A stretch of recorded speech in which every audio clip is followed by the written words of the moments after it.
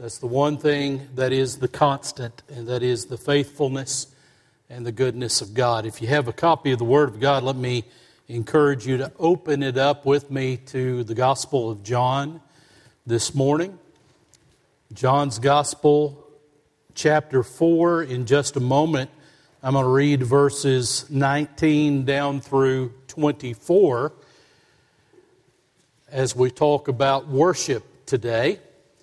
But as you're turning there, let me just make just a very quick commercial, and that is tonight I'm going to be sharing with you some details about my experience in Israel a few weeks ago, and some of that because of our missionaries being in certain places will not be able to go out online. So if you want to hear all of that, you need to be here if you're able tonight. So we'll talk about those details and share about the goodness of God through that experience and how God continues to work in that land. And so tonight we'll take some moments to do that. John's Gospel, chapter 4, beginning in verse 19, the word of the Lord says, "The woman saith unto him, Sir, I perceive that thou art a prophet. Our fathers worshipped on this mountain, and you say that in Jerusalem is the place where men ought to worship. And Jesus saith unto her, Woman, believe me, the hour cometh when ye shall neither in this mountain nor yet at Jerusalem worship the Father you worship. Ye know not what. We know what we worship, for salvation is of the Jews, but the hour cometh, and now is, when the true worshipers shall worship the Father in spirit and in truth, for the Father seeketh such to worship him. God is a spirit, and they that worship him must worship him in spirit and in truth." Would you pray with me? Lord, thank you again for our experiences of worship this morning.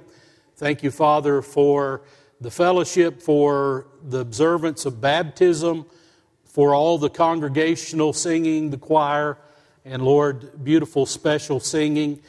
Our hearts are very near you as we've lifted them up in worship. And I pray, Father, that out of worship we would continue to greet you today and hear from you. Lord, thank you for this dialogue that Jesus had many years ago with the woman at the well. And I pray that, Father, from it we can learn today and be reminded of how we are to approach you as we worship. I ask all of that in the name of the Lord Jesus Christ, and amen. Well, it was the late 90s, and everything seemed to be going just perfectly right for a pastor over in England by the name of Mike Pilavachi.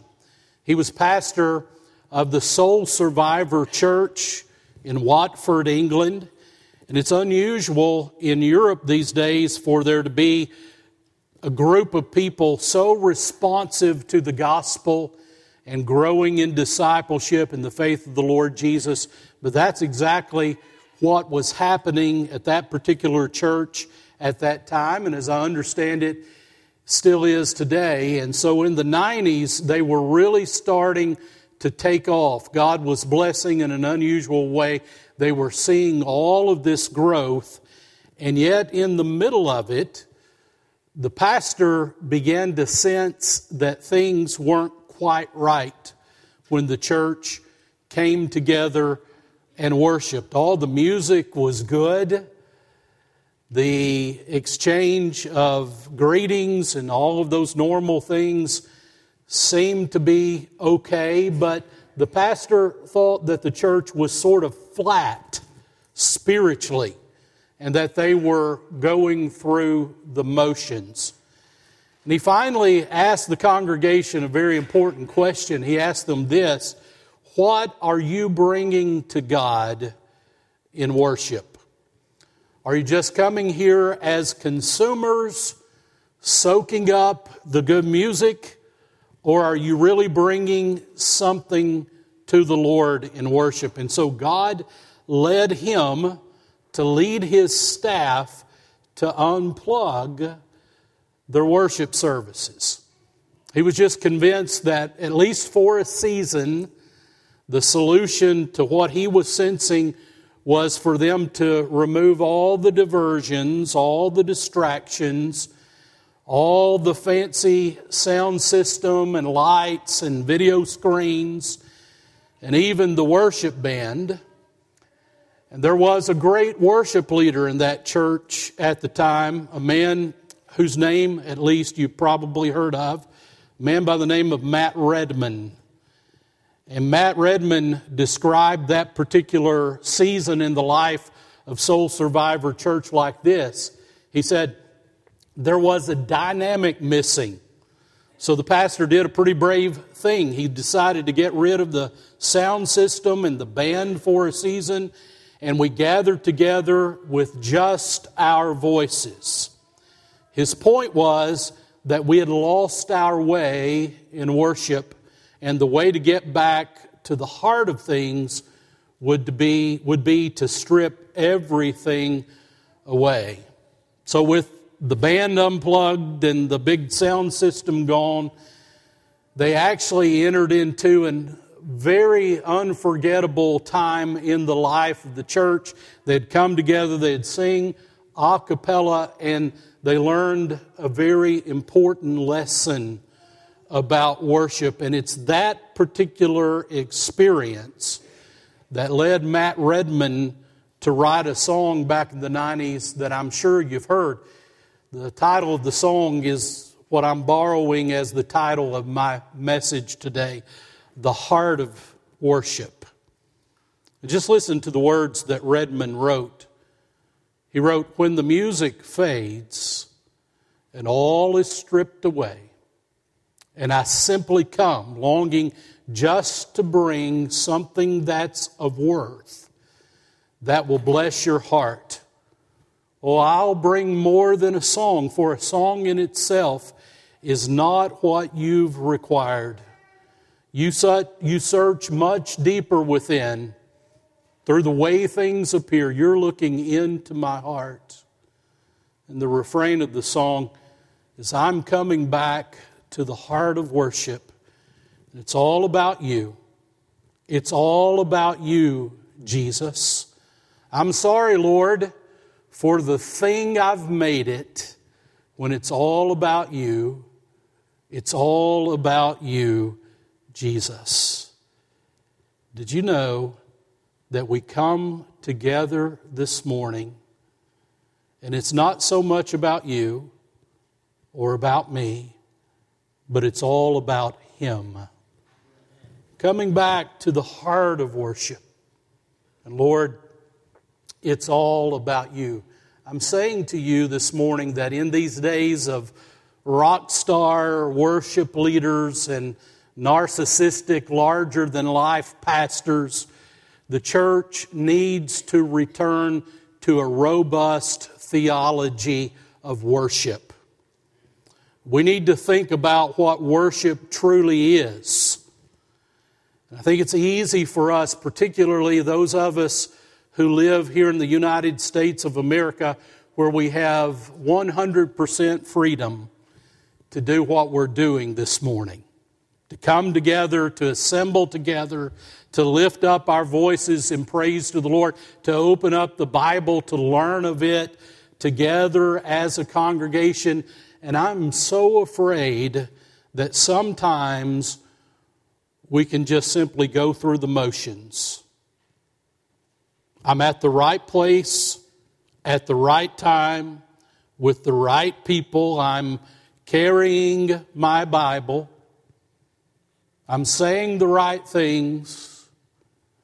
And I think that often we can check those boxes and leave a time of worship just as empty as when we came into it. Here in John's Gospel, chapter 4, Jesus meets up with a character that we refer to as the woman at the well. Now, I'm not going to talk a whole lot about her and the typical things that you usually think about when you encounter this passage. We know that this is one of those great evangelistic passages of the New Testament. In fact, this whole section of the Gospel of John is just packed with beautiful evangelistic pictures. You remember that in the previous chapter, in John chapter 3, you have that whole dialogue between Jesus and Nicodemus, out of which comes our favorite verse of Scripture, for God so loved the world that He gave His only begotten Son, John 3:16. And then here in John chapter 4, Jesus, when He really didn't have to, was moving through the area of Samaria, and He met up with this woman at the well. And you know the rest of the story. Ultimately, Jesus told her some things about her that nobody other than God Himself could have known, not having met her before. And Jesus led this sinful woman to faith in Him. The woman at the well got saved, and she actually went back into the village where she lived, and she became a great evangelist herself. She invited her friends and her neighbors to come meet this man that had completely and totally changed her life.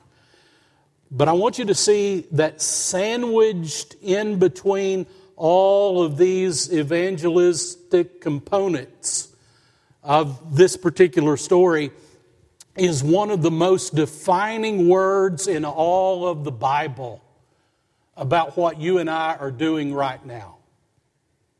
One of the most defining words about worship. Notice again the text from verses 19 through 22.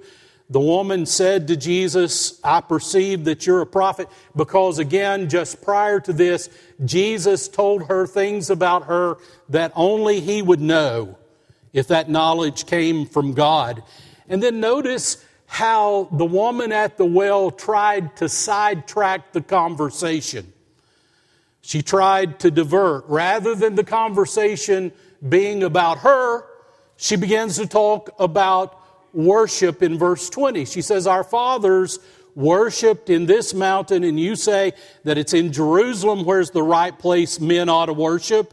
And then Jesus says to her, woman, you need to believe me, the hour is right now. It has come, where it's neither about this mountain, nor is it about Jerusalem. The hour has come when you need to know a few other things, Jesus is saying, about how to worship the Father. Now let me just give you some quick details about that exchange between the woman at the well and the Lord Jesus. In the first century, there was this problem that had developed between the Samaritans and the Jews. Now the Jews were holding on to the Old Testament, as they should have. And the Old Testament prescribed that there was one particular place where those of the Jewish faith could come to worship, and that place was down at the Temple Mount in Jerusalem. Now, there was this conflict between the Samaritans and those that we call the Jews. They're all of the same family, but over the times and the moments of history, there was this conflict that had developed. You see, the kingdom split. I don't have time to go into all those details, but you know that after the reign of Solomon, the kingdom split. There were 10 tribes to the north. We refer to them as Israel. There were 2 tribes to the south. We refer to them as the larger tribe, Judah. Ultimately, in 722 BC, the tribes to the north fell to the Assyrians. The Assyrians captured them, and this is what the Assyrians did to make sure that those they defeated didn't become a strong nation again. They would force them into intermarriages, and they would marry people from different nationalities, from different bloodlines, so that they would be a mixed nation. So that happened in 722 BC. Years later, in 587 BC, Judah fell to the Babylonians. And the Babylonians didn't do that. They kept them together. In fact, the Jewish people who were deported to Babylon, they lived in the same communities. They worshiped much like they did before all of those things. And when they returned home to Jerusalem, they returned home as a completed people. Now, they began to spread from the south to the north all over Israel. But those who were from the Jewish bloodline that had not been mingled with other nations, they started looking down their noses at the Samaritans, because the Samaritans were sort of half-breeds. And then the Samaritans did some things to cause the Jewish people to look that way at them, like they began to worship at Mount Gerizim in Samaria instead of on the Temple Mount in Jerusalem. And so there was this debate that had raged over the years as to whether or not it was proper to worship the Lord in one particular place other than the temple. And so the woman raises this question to Jesus, and I want you to notice that he gives her an answer that must have absolutely blown her mind. And in this answer, we find so much about the way that we ought to approach the Lord in worship. Notice again verse 23 of our text. Jesus says, "The hour cometh, and it is here right now, when true worshipers shall worship the Father in spirit and in truth, for the Father seeketh such to worship Him." Here's what I want you to see. These are the words of Jesus. Jesus says, worship is not so much about where you are, but worship is all about who you know. It's not so much about forms and formalities, but it's about a heart that has been changed by God. Jesus is pointing out here that there's been this radical change in worship. Here's what I want you to see. In the Old Testament, God had a temple. He provided a temple for His people. But in the New Testament, there's this amazing transition that takes place. While in the Old Testament, God provided a temple for His people, in the New Testament, God has a people for His temple.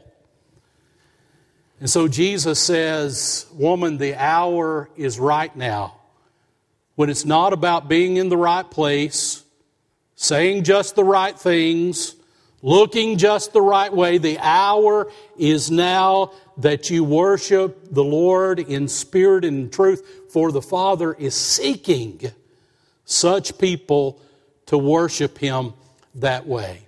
I want to make 3 very simple statements about worship that I hope you'll be able to take with you, and it'll prepare your heart not only as you worship individually, but as we come together and worship corporately. Statement number 1 is simply this: genuine worship is directed to the Father.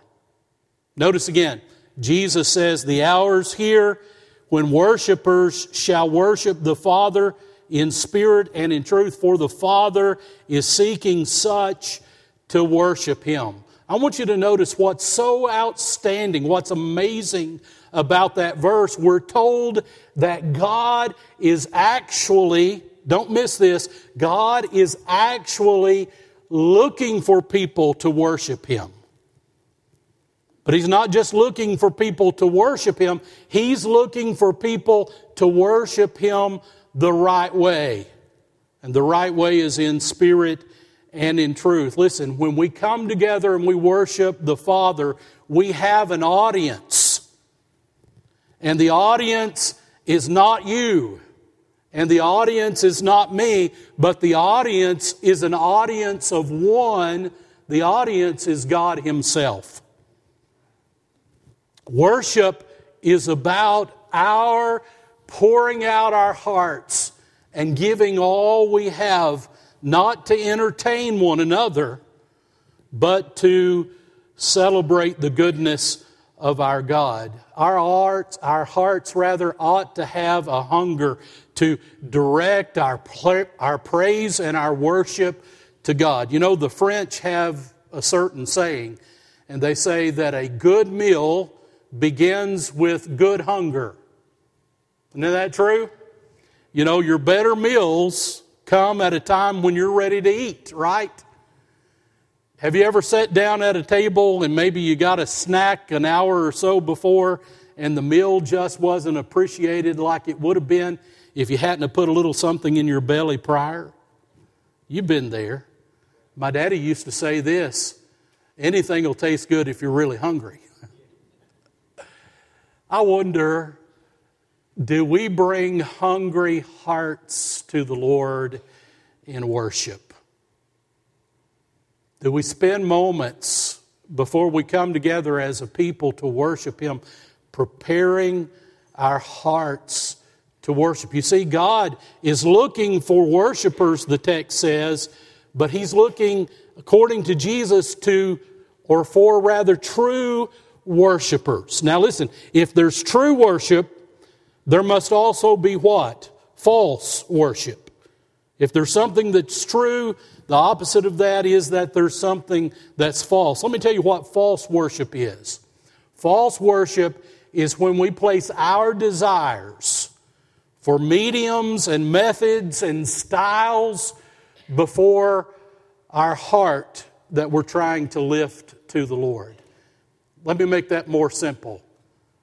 False worship is when we make worship about us and not about Him. And can we admit together that we've all been guilty of that?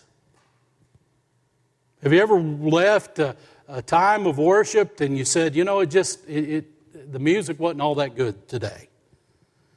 And that preacher kept getting his tongue in front of his eye teeth and he couldn't see what he was saying and he stammered and stumbled all over his words. We'll say things like that and never make a comment on how God moved and how God stirred. You see, false worship is when we make worship about us. Too often I hear people say things like, you know, I just can't worship with that style of music. Or I can't worship if it's not the piano and the organ. Or I can't worship if there's not drums and guitars and synthesizers and all of these things.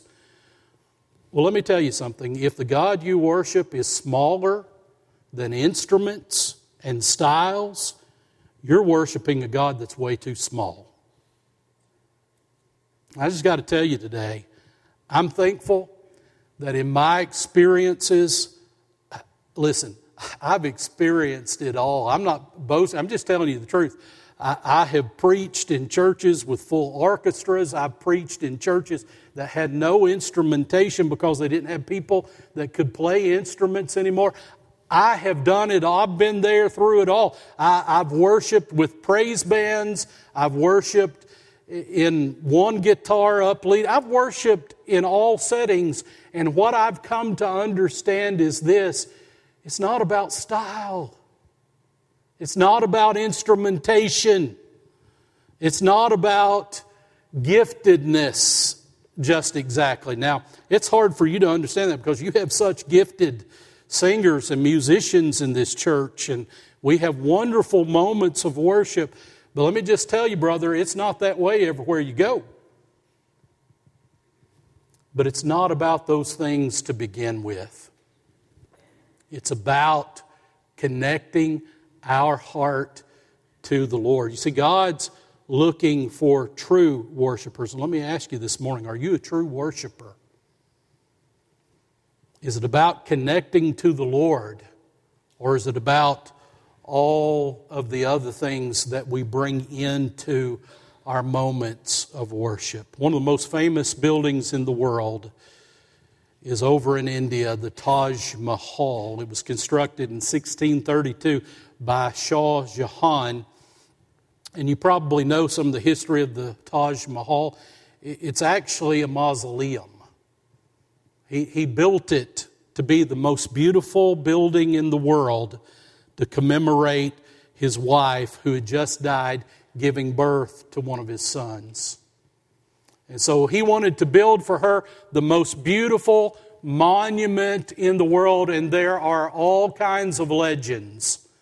You can get on the internet and find all kinds of legends about the Taj Mahal, but one of the most interesting legends is this. It took years for it to be completed, and the Shah got obsessed with it being built right and completed on time and those things. And he was angry to begin with and was walking down the middle of it on the inside one particular day, and he stumbled over a box, and in his fury, he ordered that the box would be disposed of, taken out and burned. They tried to talk to him. He wouldn't hear of it. He said, "Get this out of the way." And the legend goes that it turns out that particular box held the remains of his beloved wife. Now, if that legend is true, can you imagine that? Here's the most beautiful edifice, by some people's estimation, in all of the world, but the purpose for which it was built was cast away. Has it ever occurred to you that sometimes we come into a beautiful place like this that was built by tithes and offerings given to the Lord, dedicated to the glory of God, and rather than worship Him, we just go through the motions. Rather than really holding up our hearts in praise to Him and listening for what He wants to say, we go through the motions, and the purpose for which a building like this is built and the purpose for which we meet on a morning like this, we walk away as if nothing ever happened. God, let us not be people who go out and cheer at a game on Friday or a game on Saturday, and we pour everything we have into that which is meaningless. And we come into a place and in a moment that ought to be eternally meaningful, and we just go through the motions. God, forgive us for not worshiping You in spirit and in truth. You see, God's looking for worshipers that will direct their worship to Him. So genuine worship is directed to the Father. Let me give you two more quickly. Number two, genuine worship derives from your spirit. It comes from your spirit. Notice again what Jesus says. God is a spirit in verse 24, and they that worship Him must worship Him, number one, in spirit. God is a spirit. In our minds, we probably conjure up images of God, but God is immaterial. Now, He took on human form in the Lord Jesus Christ. And we'll be talking much about that next month as we prepare our hearts for Christmas, how Jesus came down and He became flesh for us, the only begotten of the Father, who wrapped Himself in human flesh and walked through life just like we did. That is Jesus. But God the Father, Jesus says here, God is a spirit. And if we worship the Father in spirit, It means some things. Let me tell you who you are this morning. You are a spirit that possesses a soul, and right now you live in a body. That's our experience in life. You're a spirit from God, possessing a soul, living in a body. Your spirit is that life force that God gives. This is an aside, and maybe time will come, we'll talk about it longer on another day. But it's an amazing thing when a human being is conceived. They have imaging now that actually shows an explosion of electricity when there is a conception of a child. By the way, that's one of the things we ought to remember when we go out to vote. But listen to me, that's the Spirit. God gives the Spirit. We are a spirit that possesses a soul. That means there's a seed of emotions within us. There's a part of us with which we laugh and we cry and we relate to other people. That's our soul. And right now, our spirit and soul live in these bodies. And we need to think how that all plays out in worship. You see, genuine worship affects your soul. But don't get the wrong idea that it's all about how you feel. Sometimes, if you genuinely worship, as we say in the Baptist church, you might get your toes stepped on and it doesn't feel all that good, right? You ever been there? You either say amen or oh me. I'll say oh me. Because I've been there. Genuine worship affects your soul, but it's more than just how you feel. What about your body? Is your body involved in worship? Absolutely. Are you using your eyes to see, your ears to hear, your hands to lift? Oh no, you're a Baptist. You don't do that, right? I'm just teasing. Do you use your body in worship?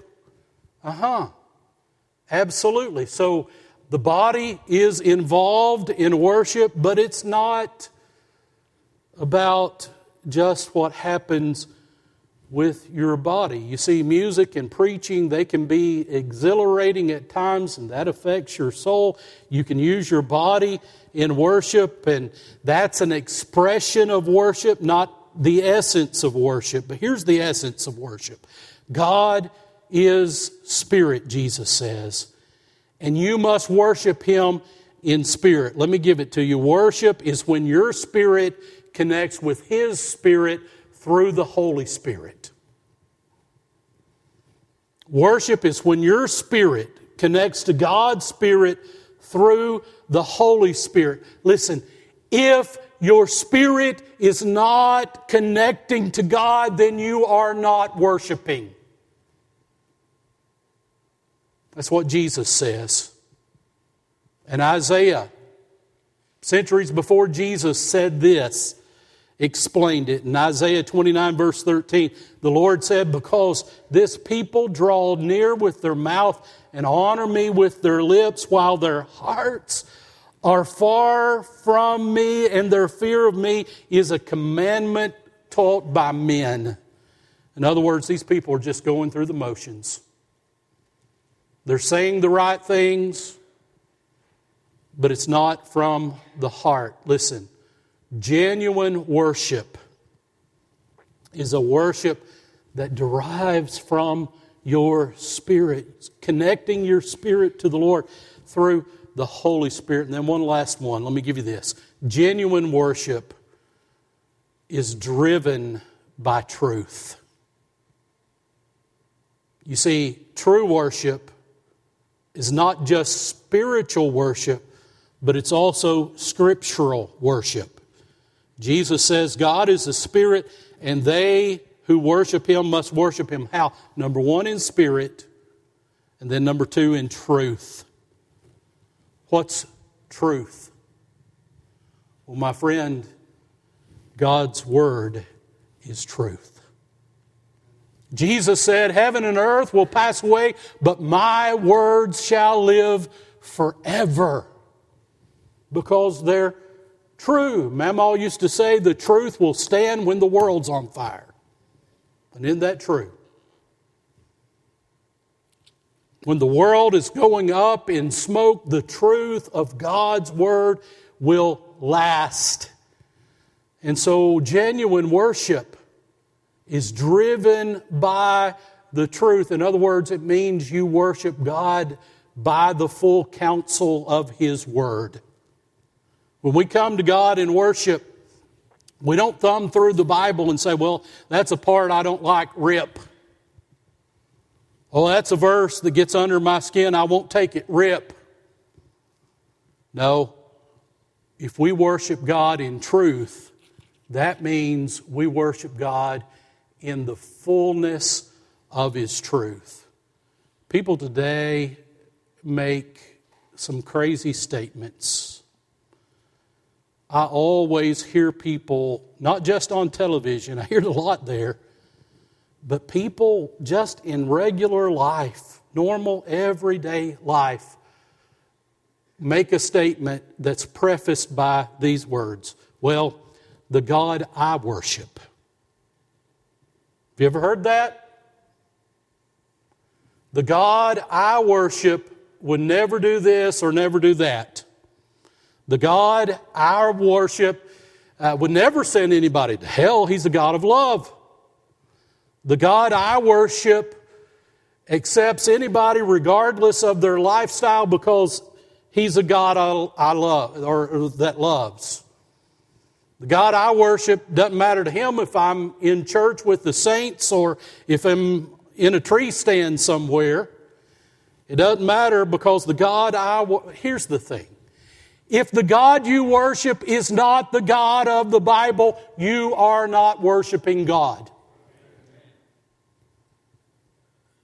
Either you worship the God of Scripture, the God of Abraham, Isaac, and Jacob, the God who reveals Himself in His living Word. Either you worship that God or you're not worshiping God. And the God that's made up by your imagination is a God that will take you straight to hell.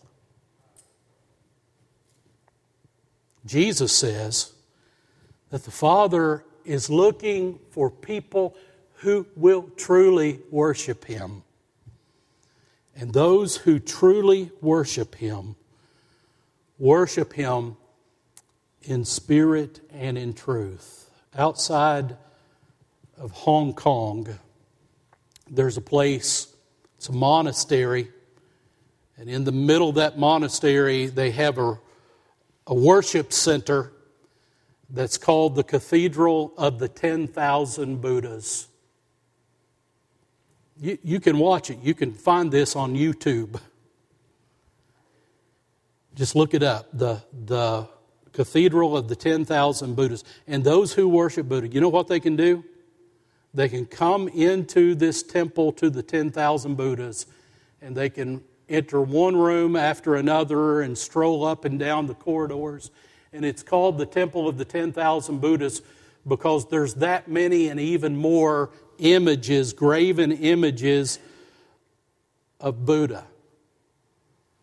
I see enough bald fat men in my life without finding one. I'm sorry. That doesn't offend anybody, does it? But listen, that's what you can do there. Laying the joke aside, that's what you do. You walk up and down and you look at all the different Buddhas and you finally find the one that fancies you. You find the one that catches your eye, and you can take that Buddha off the shelf and bring it to an altar, and you can kneel down and worship the Buddha that you like best. It doesn't work that way with God. You come to God on His terms, not yours. And you worship Him the way He wants to be worshiped, not the way you want to worship Him, and you believe in Him and trust in Him as He reveals Himself in Scripture, or you're not worshiping Him in truth. I don't want you to feel bad about worship. I want you to feel good about worship. And when we come together as a congregation, I want that to be the greatest, most exciting time of your week. It ought to be. Because we're meeting with God, not a man. And what we do is not a performance for man, but it's all for Him. Lord, I'm coming back to the heart of worship. And it's all about You. It's all about You, Jesus. I'm sorry, Lord, for the thing I've made it. When it's all about You. It's all about You. Listen, the happiest, I believe, that you can be this side of eternity is when you worship the Lord in spirit and in truth. Is that what you're doing today? Perhaps you're here this morning and you really can't worship God. Oh, you can acknowledge Him. You can give mental assent to Him. The music could even move you. But you're not really worshiping Him because your spirit is not connected to Him by the Holy Spirit, which means you're not saved. Here's what I want to invite you to do today. If you're here and you've never trusted the Lord as your Savior, come. Come this morning. Give your heart and your life to Jesus, who gave everything to you. That'll be your first moment of worship. And let me tell you today, it's sweet. Come to Jesus today. Perhaps you're here this morning and you're not worshiping Him because there's too many obstacles. Maybe the obstacle in your life is it's not coming to you on your terms. We're not singing this song, or we're not singing in that style, or the preacher's way too loud for me, or this, that, and the other thing. And rather than listening to the Lord and connecting to Him, you're allowing those devices to distract you. You ought to repent of that today. Repent of that. Then you'll be amazed at how you'll be able to worship God. And you will feel it maybe like you used to feel it before those obstacles were in your life. The heart of worship. Are you worshiping? Not just here, day to day. Are you truly worshiping Him by spirit and by truth? Would you stand with me, bow your heads?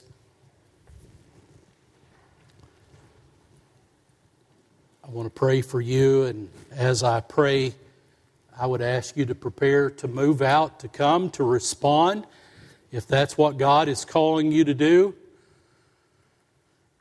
Step out, come before the church, come before the Lord. There's something so very significant about that. It's not mystical or magical, but it's meaning business with God. And today, if you need to come, if you need to repent, if you need to be saved, if you need to join Bible Baptist Church, whatever God's asked you to do, your act of worship is to respond by the way He's called you. Would you do that today?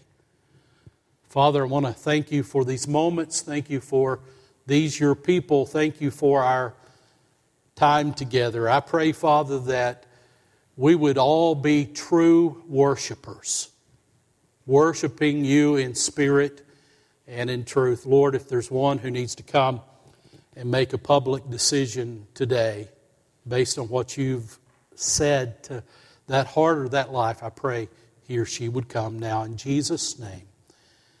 Amen. As we